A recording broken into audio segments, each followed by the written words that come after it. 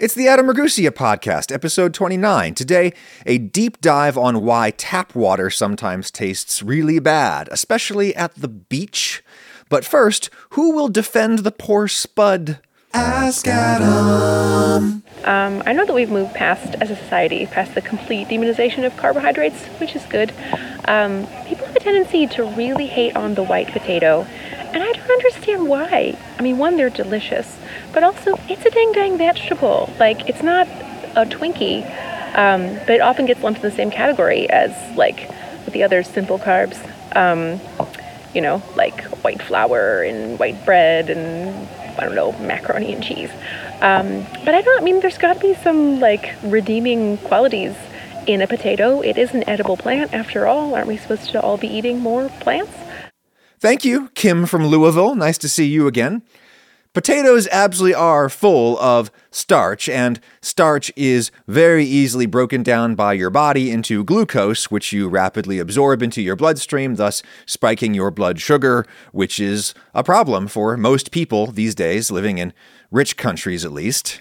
I do think there is legitimate reason to be wary of too many potatoes in the modern developed world diet, especially the way we usually eat potatoes, which is generally deep fried or otherwise highly processed and fattened up. However, there are certainly far worse things to eat than fresh potatoes, and historically speaking, potatoes are almost the perfect food. White potatoes are shockingly nutritious in terms of vitamins and minerals and such, not just in terms of their carbs. White potatoes are arguably more nutritious than their very distant cousins, the sweet potatoes. And, historically speaking, humanity owes a huge debt to white potatoes. Whenever potatoes have failed us, it was usually because we failed the potatoes. So now, you be the judge, you be the jury, I will be the lawyer representing potatoes. My client, the potato, is a nightshade, like the tomato, and like a tomato, it grows fruits. Google image search potato fruits, and you will see these little clusters of tiny green tomato-looking fruits, berries. They may even eventually turn kind of orange when ripe, or they may turn like a dark purple and look like cherries when they're ripe. But, cut a potato fruit open, they look exactly like cherry tomatoes on the inside. Just don't eat them. They are super toxic, potato berries are. They're filled with solanine, the bitter alkaloid that likely evolved in these plants as an insect repellent. If you see a green potato, that's a potato that was exposed to too much light and air, prompting it to produce solanine to protect itself from insects. The potato is basically saying, oh crap, I've grown above ground. Now bugs can get me. I've got to grow some solanine to kill them. A very green potato can absolutely make you very sick, though that probably wouldn't happen because it would taste bitter and you would stop eating it unless you were starving. And that's a thing that happens in starvation situations where people end up eating green potatoes and dying from them. The fruits, the berries of potato plants, are always super toxic, according to every botanical reference that I can consult. You usually don't see potato fruits on the plants, though, unless you get an unusually cool summer, because in the heat of the summer, the flowers will just drop right off the plant as soon as they bloom, before they can ever be pollinated. And if they're not pollinated, you don't get the fruits. So you usually don't get the fruits unless you have like a weirdly cool July. And nobody makes an effort to grow potato fruits because they are only good for getting potato seeds. And potato seeds are only good for doing like high-level breeding or research work on potatoes. You would not want to grow potato plants from seeds. If you did, it would take several years before the plant produced tubers underground of any remotely edible or delicious size. Potatoes are perennials. The above-ground part dies back every winter, but the plant lives. It stores energy underground in its root system in the form of a big swollen root called a tuber. That's the potato that you eat. If you just leave it in the ground instead of harvesting it and eating it, new stems will shoot up out of the little eyes in the potato in the springtime, and the plant will repeat the cycle. If you grow a potato from seed, it takes several annual cycles for it to accumulate enough energy via photosynthesis to fill up a big, starchy, delicious tuber, or 2 or 3 or 4 or 5. Get a lot of potatoes from a good potato plant. Another reason nobody grows potatoes from seeds is because potatoes can't self-pollinate. They can only pollinate each other, and sexual reproduction like that will introduce a lot of genetic mutation from generation to generation. That is the whole point of sexual reproduction, and one of them. It's bad if you have potatoes that you like, and you basically just want to replicate those potatoes rather than having them mutate into something else. If you just want to replicate the potato you have, sexual reproduction is bad. You don't want to be developing a new breed. You like the breed you have. Luckily, there is a way to reproduce the potato that you want more of, and that is to not eat all of the tubers. Save some of them as seed potatoes. You put them right back into the ground, they grow a clone of the previous potato plant. Actually, arguably, it's the same plant. The plant is immortal. You just cut off parts of it, and they keep growing. It's like growing any other plant from a clipping. You get a basically identical plant, genetically. You can even take the tuber, cut it into multiple pieces, and as long as each of those pieces has an eye on it, each will grow into a new plant, and you'll get a ton of tubers from each one that you can dig up and eat, and just save a few of them to replant for next year. Some of the most fun you can have gardening is to plant potatoes, because digging them up is like a treasure hunt, and there's usually a lot of treasure. Potatoes are incredibly productive. Modern potatoes, with modern farming, produce about 18 million calories per acre.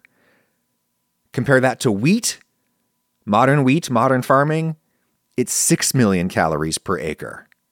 18 with potatoes, 6 with wheat. Every ancient proto-agricultural civilization in the world coalesced around grains as their staple crop. Wheat, rice, barley, except in the Americas. I mean, maize, corn, that's a grain, and it was the staple of ancient Mesoamerican civilizations. But American civilization did not begin in Mesoamerica. It began in South America, where the potato was first domesticated. Wild potatoes grew and still grow all over South and Central America and up into the southern United States where I am.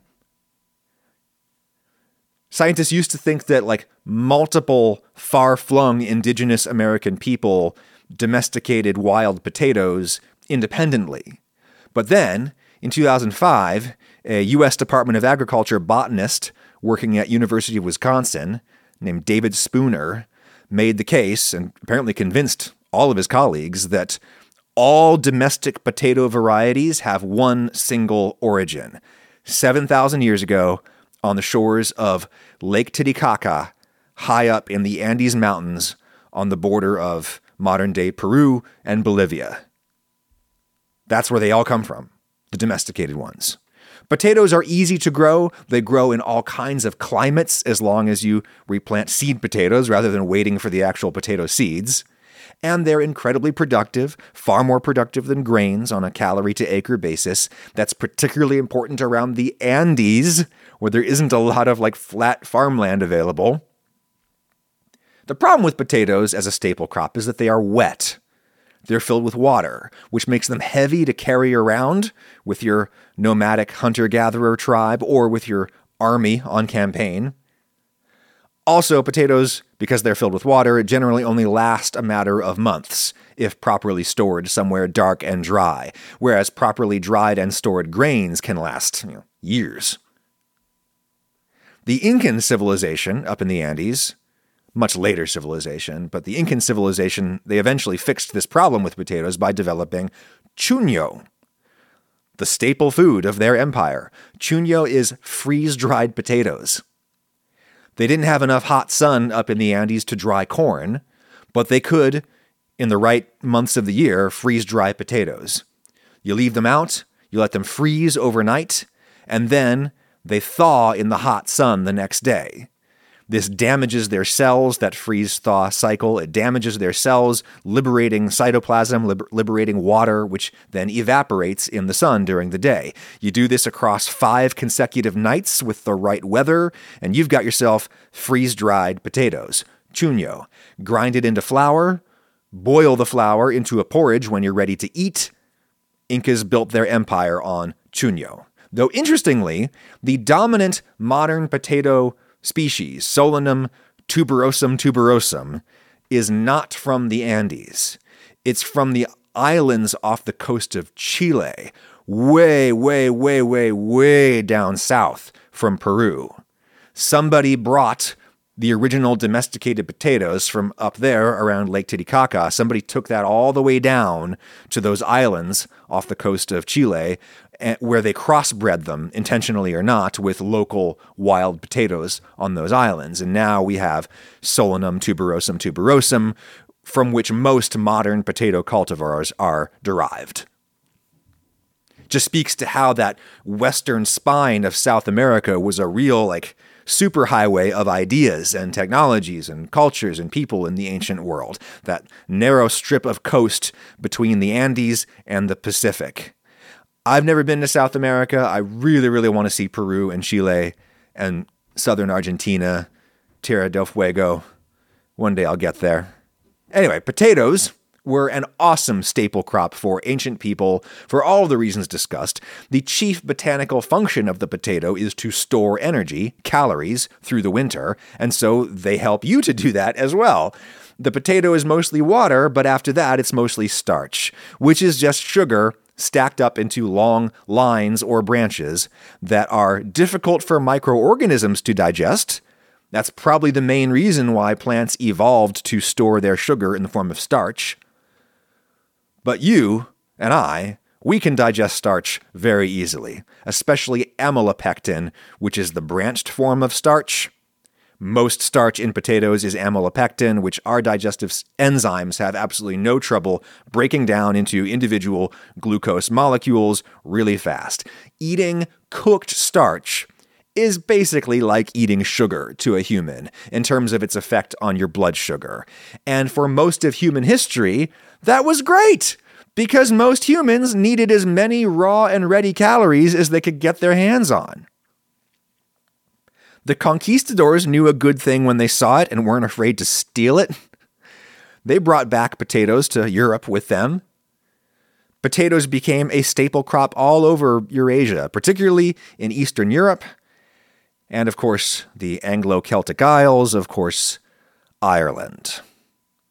If you have poor soil and not that much of it, potatoes are great.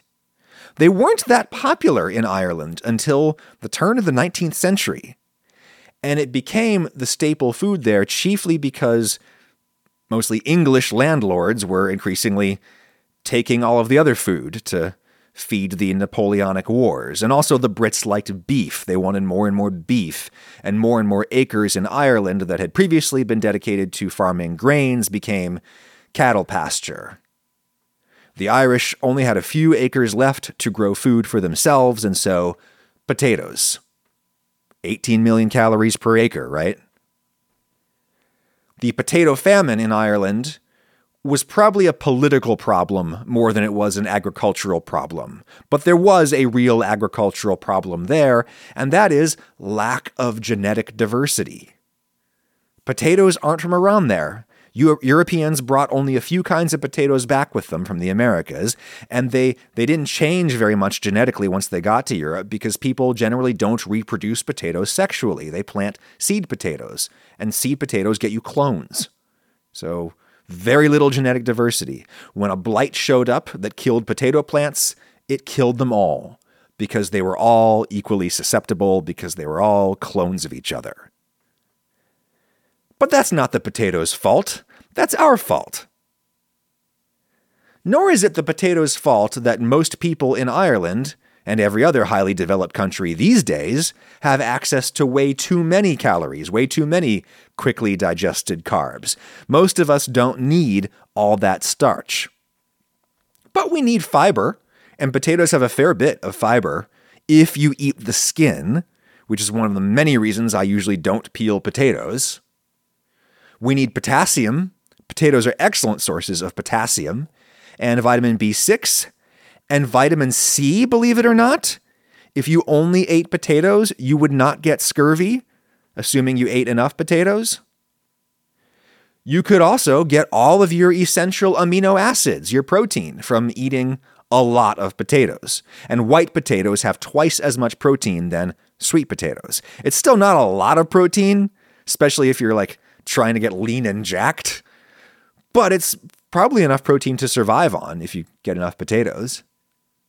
If you only lived on potatoes, eventually you would run into calcium deficiency and vitamin A deficiency. Those sweet potatoes have a ton of vitamin A. That's why they're orange. So if you complemented your white potatoes with sweet potatoes, that would get you pretty far. You probably wouldn't get all your essential fatty acids from potatoes and lots of other B vitamins that you need. You can't live on just white potatoes for very long, but you could live on mostly white potatoes forever.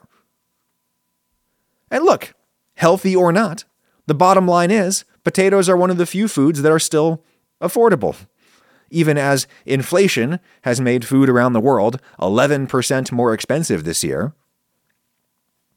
But I've been talking about a sponsor of this show for the past few weeks, a great way for us to lessen the sting of inflation on our bank accounts, potentially take home a little something extra. It's called Masterworks, sponsor of this episode. They let you invest in multi-million-dollar works of art from legendary artists like Picasso, Basquiat, Banksy. These are not NFTs. It's real art. The team at Masterworks, they've got a team of world-class analysts using proprietary data compiled from millions of auction records to source art with the greatest potential appreciation. Then they divide those paintings into shares so that you can invest without needing millions of dollars. After that, they wait for the most opportune time to sell, all to get you the best results. Like an exit for a 21.5% net return just 3 weeks ago at the start of October. How did they manage such impressive results, even as inflation rages and the stock market spirals downward? Well, the contemporary art market is remarkably stable and relatively independent of stocks and bonds, with a correlation of less than 0.3 to other major asset classes. That's why, in Morgan Stanley's most recent report on the art market, they report the average piece is selling for 26% more at auction compared to last year. It's a lack of correlation in action. The S&P 500 is down around 22%, but art is up 26%.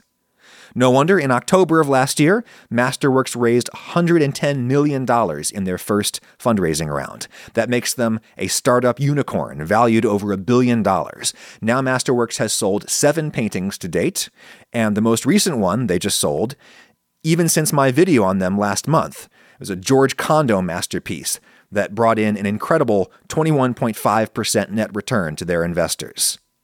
That means if you'd put in $15,000, you'd walk away with more than $18,000. With results like that, it's no surprise Masterworks has a wait list. But you can skip it by clicking my link in the description. Check it out, see if it's the right investment option for you. Past performance is no guarantee of future results. Thank you, Masterworks.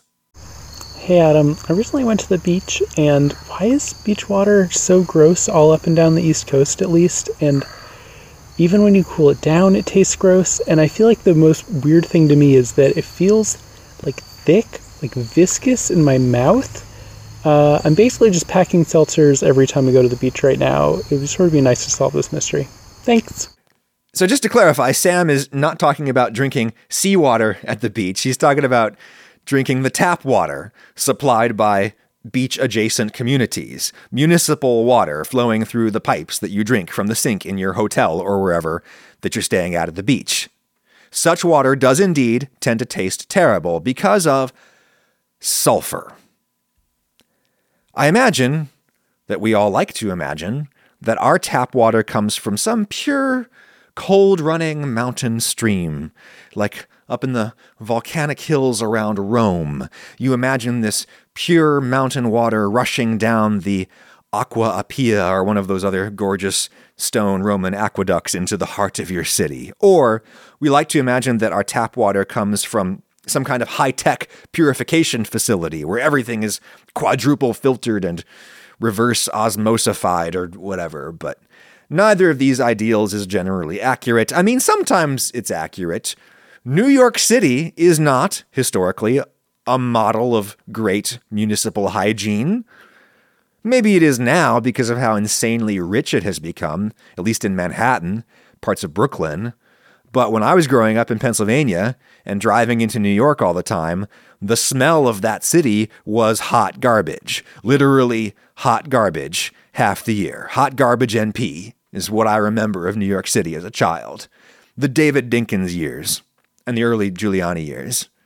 Back when your parents would coach you on not making eye contact and walking with intention so that you don't get mugged walking around Midtown Manhattan. A notion that is kind of laughable today. I mean, I'm sure people still get mugged there today sometimes, but it used to be really common. I knew lots of people personally who had been mugged in the city. And then the global financial class fell upon Manhattan like a giant bag of gold doubloons and crushed everything, good and bad, under their incalculable weight. I assume it's evident to everybody at this point that Rudy Giuliani is no genius. Giuliani did not transform New York. It was the global financial class. Anyway, NYC. Not historically a model of hygiene, but they have legit pure mountain water, delicious pure mountain water from a system of reservoirs and a few natural lakes up in the Catskill Mountains and down through the Hudson River Valley. Legit beautiful places. I love upstate New York. I would not want to live there again. My one winter in Rochester nearly killed me, literally. But Rochester is really the Midwest. That's the flat, industrial western side of New York State. People generally say the Midwest region begins at Ohio, but I have long argued that western New York and western Pennsylvania are far more Midwestern in landscape and culture and in their economies than they are northeastern or mid-Atlantic. Pittsburgh is really a Midwestern city, culturally. Buffalo is a Midwestern city. Rochester, Erie, PA, all of those industrial cities on the lakes, those feel super Midwestern to me, not Northeastern, way more like Chicago than like New York. And they tend to have bad tap water, which is weird, given that the Great Lakes constitute the world's largest surface freshwater system. 20% of the Earth's surface freshwater is in the North American Great Lakes, and yet tap water in Cleveland is super expensive and not that great. I mean, it's fine, it's safe, but tap water in the Great Lakes is notoriously expensive for several reasons. One, they obviously can't just suck water right up from the edge of the lake where the cities are, because that water is too polluted. I mean, it's not nearly as polluted as the days back when, the river in Cleveland caught fire. The deindustrialization of the upper Midwest has been economically catastrophic, but environmentally beneficial. Nonetheless, the water along the lakeshore is still pretty polluted, so they have pipes that suck water from miles out into the lake. And when they get that water, they still have to do lots of filtration and purification steps. And then the big thing that makes the tap water expensive up there is all of the old pipe infrastructure, all the old lead pipes, and the constant work of gradually replacing all of that infrastructure. New York City water does not come from the arguably Midwestern half of upstate New York. It comes from the mountains of eastern upstate New York, a historically industrial area for sure, but that was back in the first industrial revolution, which was powered by water wheels. You build a mill next to a fast-moving, cold river, fast-moving for obvious reasons, more energy, more kinetic energy, and you get that from a mountain river where the grade is steep. Just falls faster. And you want that river to be cold because cold water means less algae and other biological growth that can gunk up the wheel, make the wheel rot, gunk up all the little channels that you dig to channel water to your wheels. Cold water is better, but not too cold. not too cold such that everything freezes in the winter. It's a real Goldilocks situation, and the two parts of the world with the magic combination of climate and topography and access to raw materials for the first industrial revolution, they happen to share the same name, these two places, England and New England. Of course, that's probably more than just a geographic coincidence. In fact, it's a logical correlation that pokes a hole in geographic determinism, which is an interpretation of world history that I probably over-embrace. Yes, I do think the physical shape of the world and how the climate whips around that shape, I do think that probably does determine a whole lot about the people who live on any given spot in the world. But that's certainly not the whole story. England and New England were the hotbeds of the first industrial revolution because they shared similar geographic features, yes, but also because they shared people. It's called New England because people from England settled there. And that's how English inventors of mill equipment came to design and build factories in the Americas. It's not just that they shared geography, they shared people. And it was people who had the ideas. Geographical determinism does not determine all. But then I suppose you could argue that it was geography that determined that English people would settle in New England in the first place. I mean, it was right across the pond.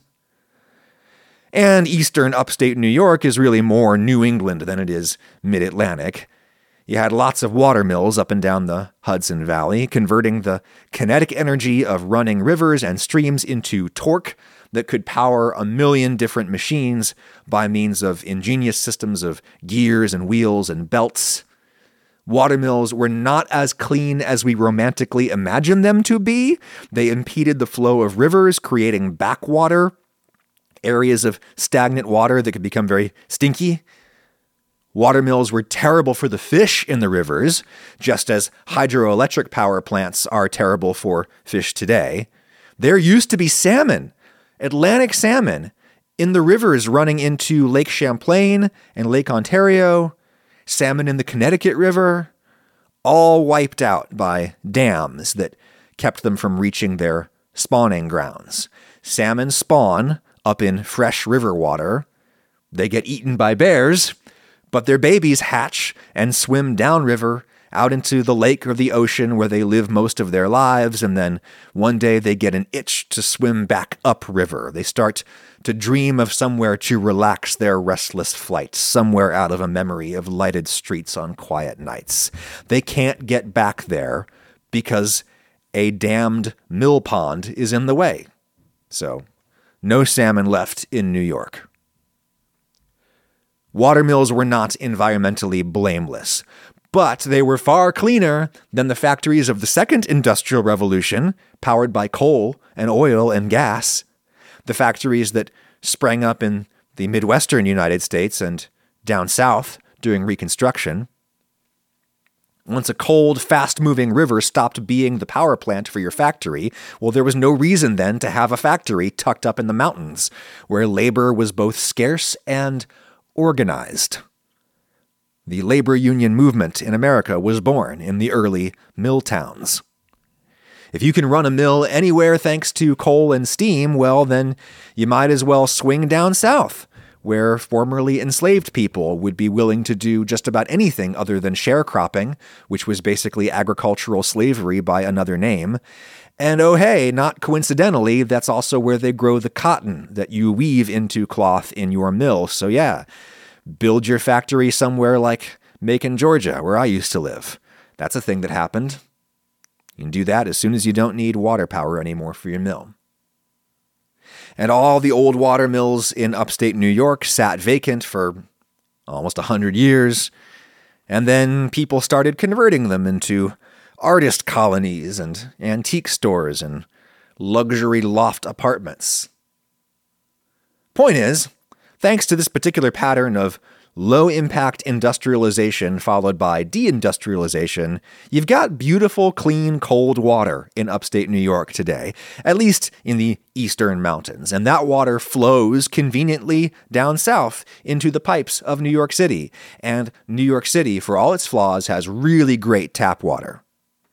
I do not believe the lore that states that the secret to New York-style pizza is New York City tap water. There just isn't a lot of non-water stuff in basically clean water. Not a lot of solutes in clean water. It's enough that you definitely taste it when you're just drinking the water, but by the time you stir in like a ton of flour and salt and such, I just don't believe it. Maybe the mineral content affects the gluten and the starch on a chemical level that might affect texture or workability of the dough or something. And certainly pH affects how doughs stretch and brown, and mineral content affects pH, but clean tap water really shouldn't be too far away from a nice neutral 7. If it is, somebody at the water treatment plant has done screwed up.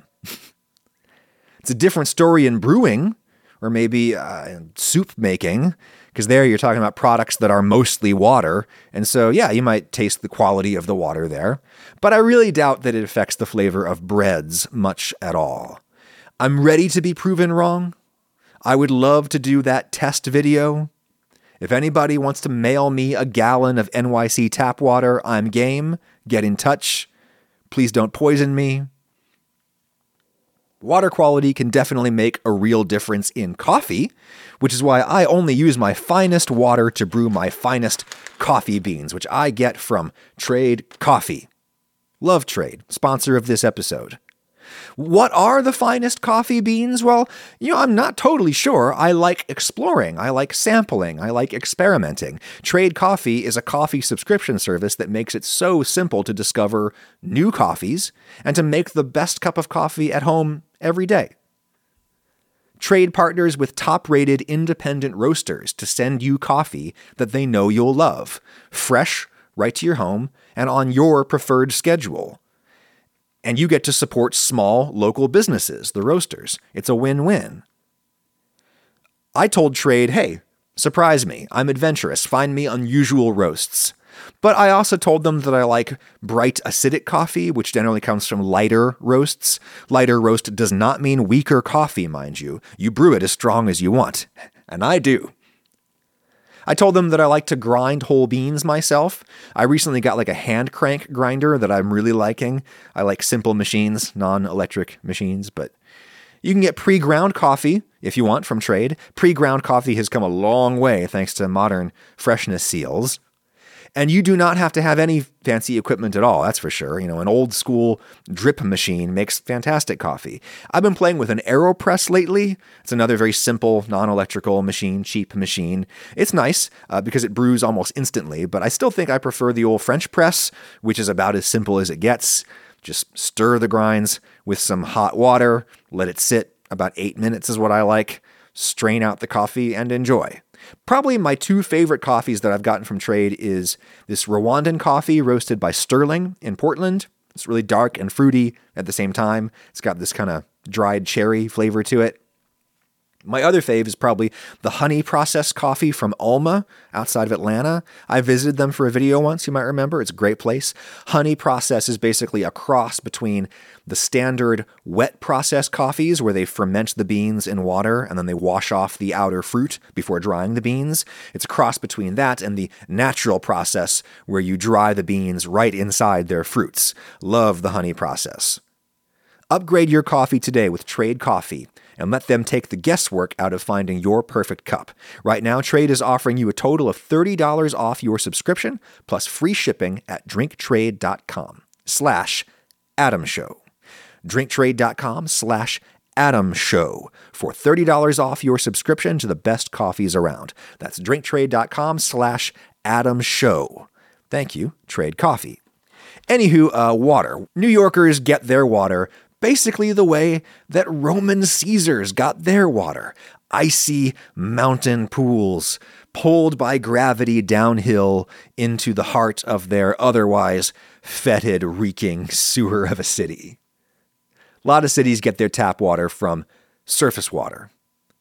Macon, Georgia, where I used to live, has great tap water. Great tap water. It won Best of the Best award for taste in 2009 from the American Water Works Association. Best tasting water in the whole country that year, according to an organization that exists in part to give awards to its own members, but that's fine. The Oscars are basically the same deal, right?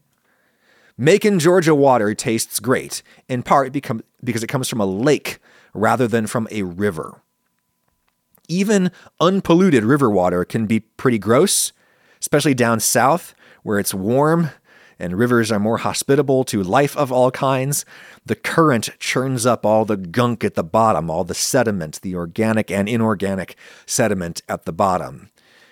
Southern rivers are brown mud slicks. Macon used to get its tap water from the Ocmulgee River that runs through town. It's a pretty yucky river, like most rivers in the southern United States. Just big brown mudslides. Then came the flood of 1994. It was called the worst natural disaster in Georgia history. Tropical storm Alberto over the Florida Panhandle joined up with a cold front from Alabama to make the perfect storm, as they say.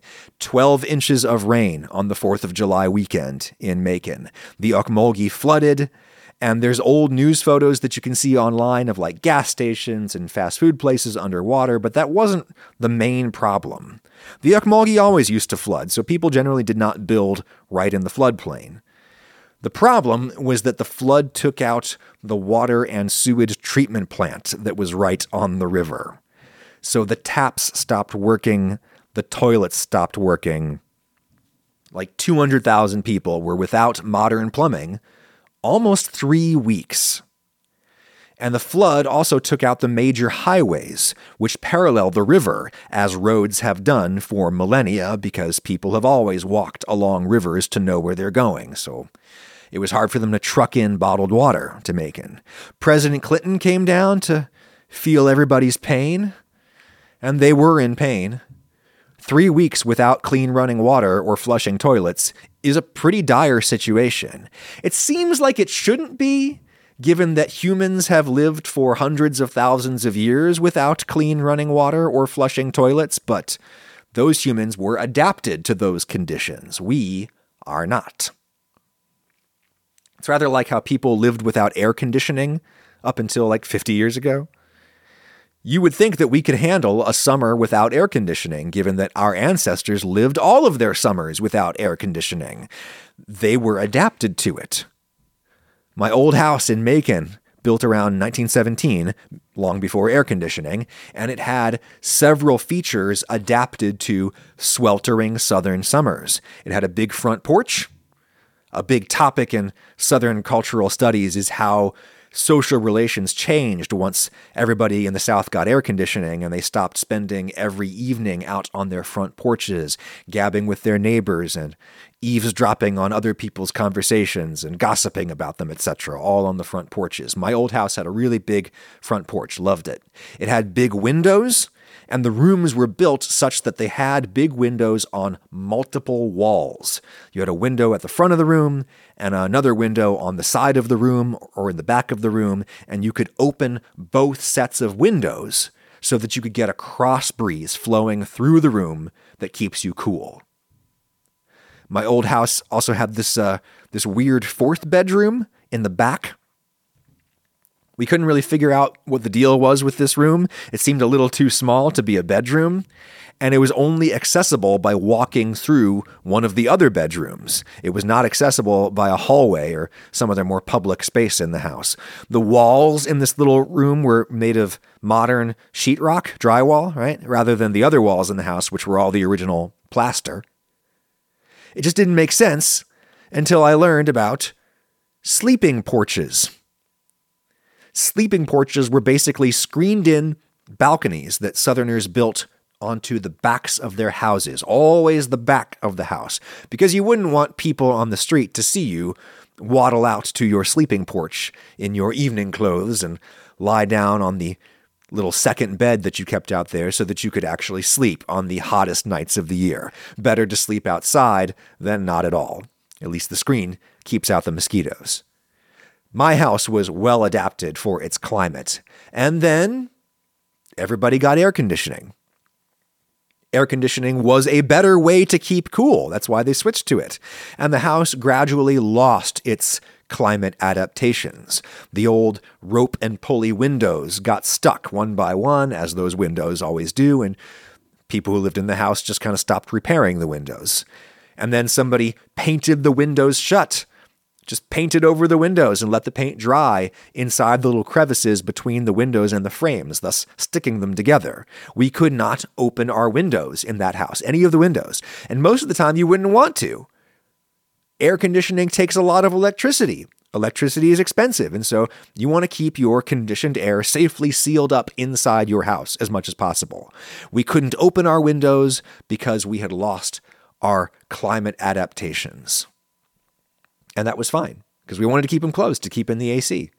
At some point, some prior owner of our house decided to wall in the old sleeping porch. They decided that the sleeping porch would be more useful if they put up solid walls, fully sealed it in, just like any other room in the house. That way, when they sold the house, they could list it as a 4-bedroom house, even though this supposed 4th bedroom was tiny and only accessible by walking through a door in the main bedroom. It made a great room for the baby's crib, I have to say. But the house lost its climate adaptations, and that was fine until the air conditioning broke one day. In July. Or maybe it was June. Regardless, it was heat of the summer, and we did not have $5,000 with which to buy a new compressor. What we had instead was a brand new baby and a toddler in a half body cast because he broke his leg the day after his brother was born for the second time. It was the second time that he broke his leg, not the second time that his brother was born. Either way, his mother was in real rough shape, and the house was a furnace. People who lived in that house in the 1920s had babies and plaster casts and all kinds of other problems in the middle of scorching summer, but they also had windows that opened and a sleeping porch. So now, when cities lose power in the middle of summer, people die. Hundreds of people, dozens, maybe die because the buildings have lost their climate adaptations. Likewise, the tap is now our only system for getting clean water. Back in the day, people who didn't have taps, well, they had other systems, like building their house next to a well or a stream. If you believe your house will always have a running tap, then you don't bother building it next to a well or a stream, nor do you bother acquiring the knowledge of how to safely and effectively draw water from a well or from a stream. Taps are better than wells or streams until water stops coming out of them one day because a tropical storm flooded your water plant that was by the river, because the river is where the water comes from. It's the logical place to build the water plant, except for the fact that, rivers sometimes flood. So, after the disaster of '96, everybody in Macon resolved to not make the same mistakes again. Macon bought some land up in Jones County, way up. It is up high in the hills, high above the river in altitude. And they spent lots of money pumping river water up into that reservoir to build what they call Javers Lucas Lake, named after the incredibly long-serving Macon Water Authority board member, Javers Lucas, a pillar of Macon's black community. He attended Tuskegee Institute to study engineering, fought in World War II in the Pacific, but he wanted to be an artist like his father, Henry W. Lucas, so he studied photography in the Army and ended up photographing a B-29 bomber called the Enola Gay shortly before it dropped the Little Boy bomb on Hiroshima. Javers Lucas also worked at a water treatment system for the Army Corps of Engineers a little bit, and when he got back home, he served 37 years on the Macon Water Authority Commission, and so they named their new reservoir after him. And they built it big, way bigger than Macon would need. They figured that they could make some money supplying water to other faster-growing communities in the area, and maybe they could also attract some new industries that require large amounts of very clean water reliably. Lots of industries are like that. And the water is clean because in a large, deep reservoir, all the sediments settle onto the bottom. So you don't have to do as much work filtering that water before you send it down to people's taps. And it's easier to send down to people's taps because most of the taps are topographically down relative to the high altitude of the lake, so gravity does the work. And it will never be flooded, this reservoir, because it's way up high relative to the river, which is down here. The water authority still owned a whole bunch of land right on the river where their water treatment plant used to be, and that land wasn't really good for anything else because of the flooding, so they decided to turn it into a giant park, Amerson Waterworks Park. 180 beautiful acres, a giant open lawn where I ran our old dog Lucy around for the last time before she died. It was later where I flew kites with our kids for the first time. Meandering trails through the woods where we pushed their strollers. Big playgrounds where we let them get their energy out during COVID lockdown. As long as I can remember my own life, I will love Amerson Park. And one day, there was a big storm, and the park flooded. Pale brown silt from the bottom of the mighty Ocmulgee covered up everything, and the park had to be closed for weeks while they cleaned it up. And people in the comment sections of local news articles said, hey, whose stupid idea was it to build a park right next to the river that floods? They posted these comments, apparently unaware that the whole reason Amerson is a park and not a water treatment plant is because it floods.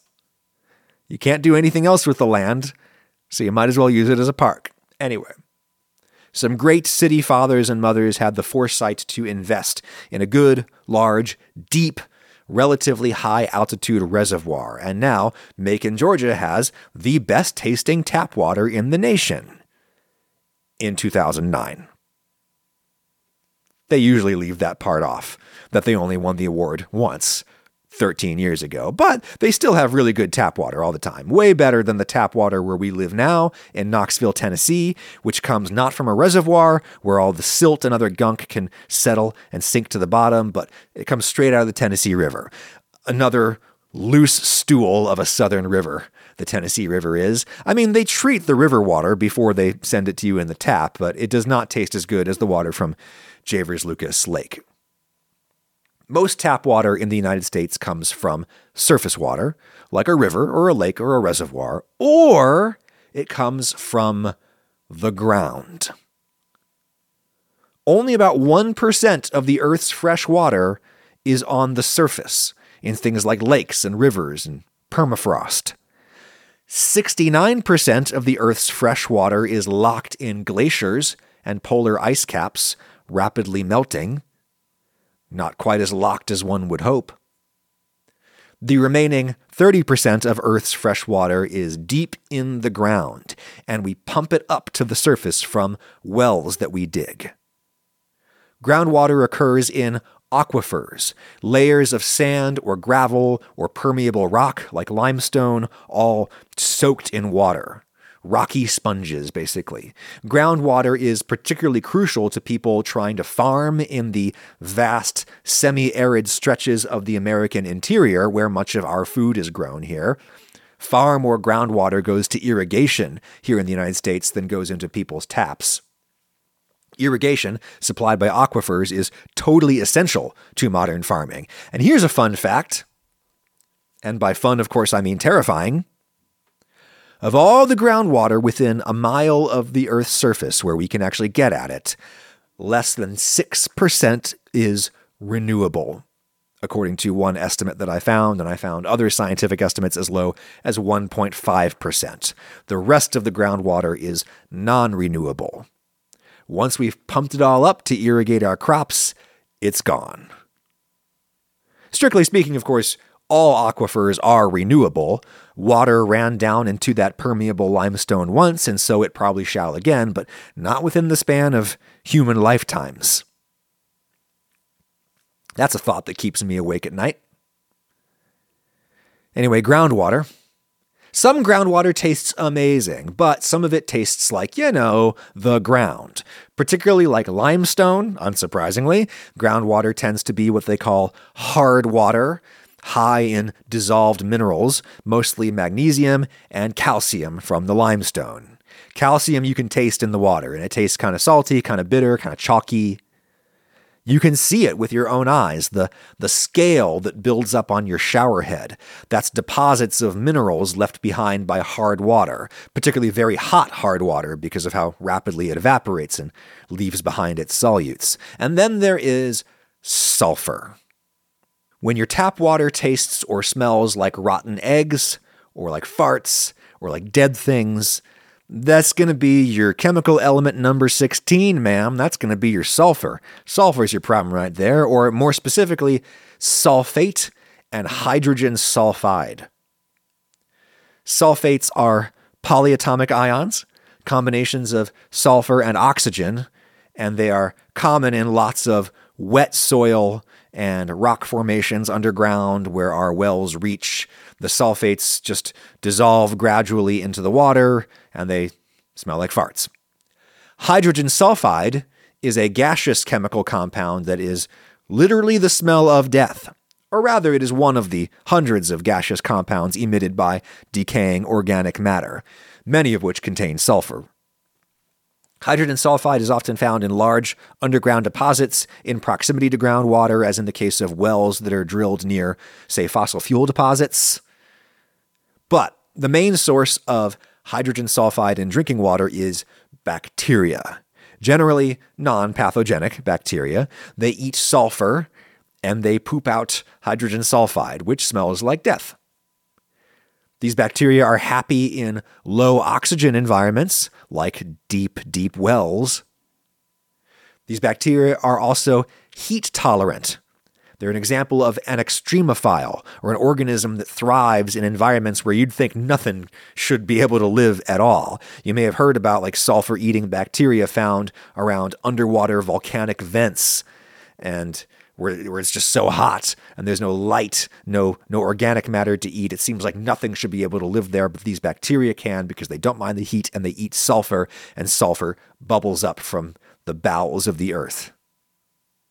In fact, there's a bacteria species that lives deep beneath the silt off the coast of Namibia called the sulfur pearl of Namibia. And this bacteria, a single one, is almost a millimeter wide. You can see a single bacterium with your naked eye. It eats sulfide, and to do that, bacteria normally need oxygen, but there's no oxygen dozens of meters down deep beneath the silt off the coast of Namibia, so these bacteria use nitrate instead of oxygen to metabolize the sulfur. There's also not a lot of nitrate down there either, so this bacteria relies on big storms that stir up the silt and bring nitrates down from the surface. You only get a storm like that once in a while, so these bacteria grew insanely large for the purposes of storing nitrates for a rainy day, as it were. I guess it's the opposite of a rainy day, is what they need it for. Anyway, sulfur-eating bacteria are extremophiles, and as a result, they are often found in hot water heaters and pipes and such. They're perfectly happy in the heat, and you are more likely to smell their gaseous products when you have the water running really hot, because heat makes everything more volatile. So you smell it. I remember going to visit my Ohio grandparents out in the country where they had to dig a well because, municipal water didn't go all the way out there. And whenever anybody took a shower, that whole house smelled like a fart. Otherwise, I have very happy memories of that house. So getting back to Sam's question from like a half hour ago, one reason why tap water in coastal communities might taste bad is that they are getting it from wells. Deep wells. When your city is on the ocean, most of the surface water around you is either salt water in the ocean, which you can't drink, or brackish water in the mouth of the river that empties into the sea next to your city. That's probably why you built a city there in the first place, because a big river opens up to the sea right there, and thus people can sail from the ocean up into the hinterlands from that spot. And so that's a logical spot to put your harbor and your trading post and all of that. That spot where salt and fresh water mix. Can't drink that water either. So, you've got to dig a well to get fresh groundwater, and you might have to dig a particularly deep well to get down into the part of the water table where there is no saltwater intrusion from the ocean. Deep down there, you could be easily dealing with any of the sources of sulfur that we just discussed. Sam specifically mentioned the eastern seaboard of the United States, most of which is the North American coastal plain, which is a line of super sandy soil all up and down the eastern seaboard. Super sandy soil that was deposited there over millions of years by rivers emptying out into the sea. Sandy soil tends to leach sulfur, as we discussed in the video from last year about Vidalia onions. The Vidalia region near coastal Georgia has super sandy soil because coastal plain. Rain flushes sulfur from decaying organic material on the surface. The rain flushes that sulfur down through that sandy soil where it eventually settles and collects deep down below the sand, deep down where you might have to drill your well in order to avoid saltwater intrusion closer to the surface. So your water tastes farty. But at least you can grow really sweet onions because there's hardly any sulfur on the surface where you farm. Maybe you do have access to a freshwater source, like you have a lake that just happens to be near your coastal beach community. Or maybe you have a reservoir that you fill with river water before the river gets too close to the sea and mixes with the salt water and becomes brackish. Sam asked about the beach specifically, and by that I think he means coastal communities that people visit for fun. Those are usually down south, where it's warm. And where it's warm, there is life in the water. Like algae. Algae is a really common problem in lakes and reservoirs in warm places. Algal metabolites can be stinky. One example being geosmin, the smell of dirt that we talked about in a video not too long ago. Another is called methyl isoborneol. Isoborneal? I'm just going to call it MIB. Everybody calls it MIB anyway. It's MIB. Another problem is MIB, which smells musty. That's another algal metabolite. All metabolites common in surface water sources in warm climates such as beach towns because algae. Lastly, Sam mentioned that water at the beach tastes thick to him. If it's very hard water from a well, lots and lots of dissolved minerals, very hard water, water can taste almost slimy, or people call it scaly water.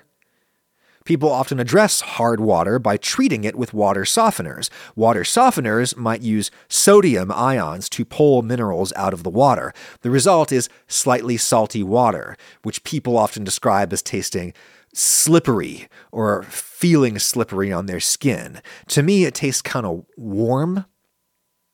Another explanation that I've read is that soft water feels slippery on our skin because it does not have the dissolved minerals that normally stick to us a little bit. You know, the mixture of dissolved minerals and soap that sticks to our skin and to our shower walls, that is known unappetizingly as curd. Fun fact. But maybe what you're feeling is the salt. I suppose it's possible that some coastal water supplies are particularly salty thanks to a little saltwater intrusion. Or maybe, I don't know, incomplete desalinization in the case of fresh water produced by a desalinization plant. There are also cationic polymers used as flocculants in water treatment. Flocculant, there's a disgusting word. They stick to decaying organic matter, they cause it to clump up and then settle out of solution at the bottom of the tank at the treatment plant.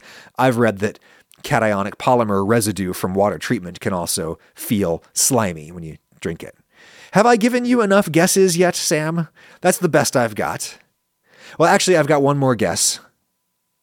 Yeah, everybody wants to go to the beach. I want to go to the beach. You want to go to the beach. Everybody who owns or governs beach property knows that everybody wants to go to the beach, and so they don't worry so much about their water. The people who own or govern these properties, they know that people will want to go to the beach no matter what, even if everything else about the trip sucks. So they figure, hey, we might as well not bother wasting money on improving the taste of our tap water. Tourists going to come no matter what. I know that not everybody wants to listen to the Adam Ragusea podcast all the way through. The Adam Ragusea podcast is not like the beach. Not everybody likes it. I'm so glad, therefore, that you chose to listen to the podcast all the way through. This is why I try very hard to make the show not stink like sulfur. Sure do appreciate you keeping this here tap open until it runs dry, which it will do right now, after I say you can submit a question for a future episode at askadamquestions@gmail.com. Please submit them in video or audio form and write up a little text summary in the email itself. I'll check you on YouTube Monday with the long-awaited lactofermentation vid. Did the dill pickle time-lapse shot work? Find out Monday at 2 p.m. Eastern, 3 Central. That's how they used to say it on the TV, kids. Talk to you next time. Make good choices.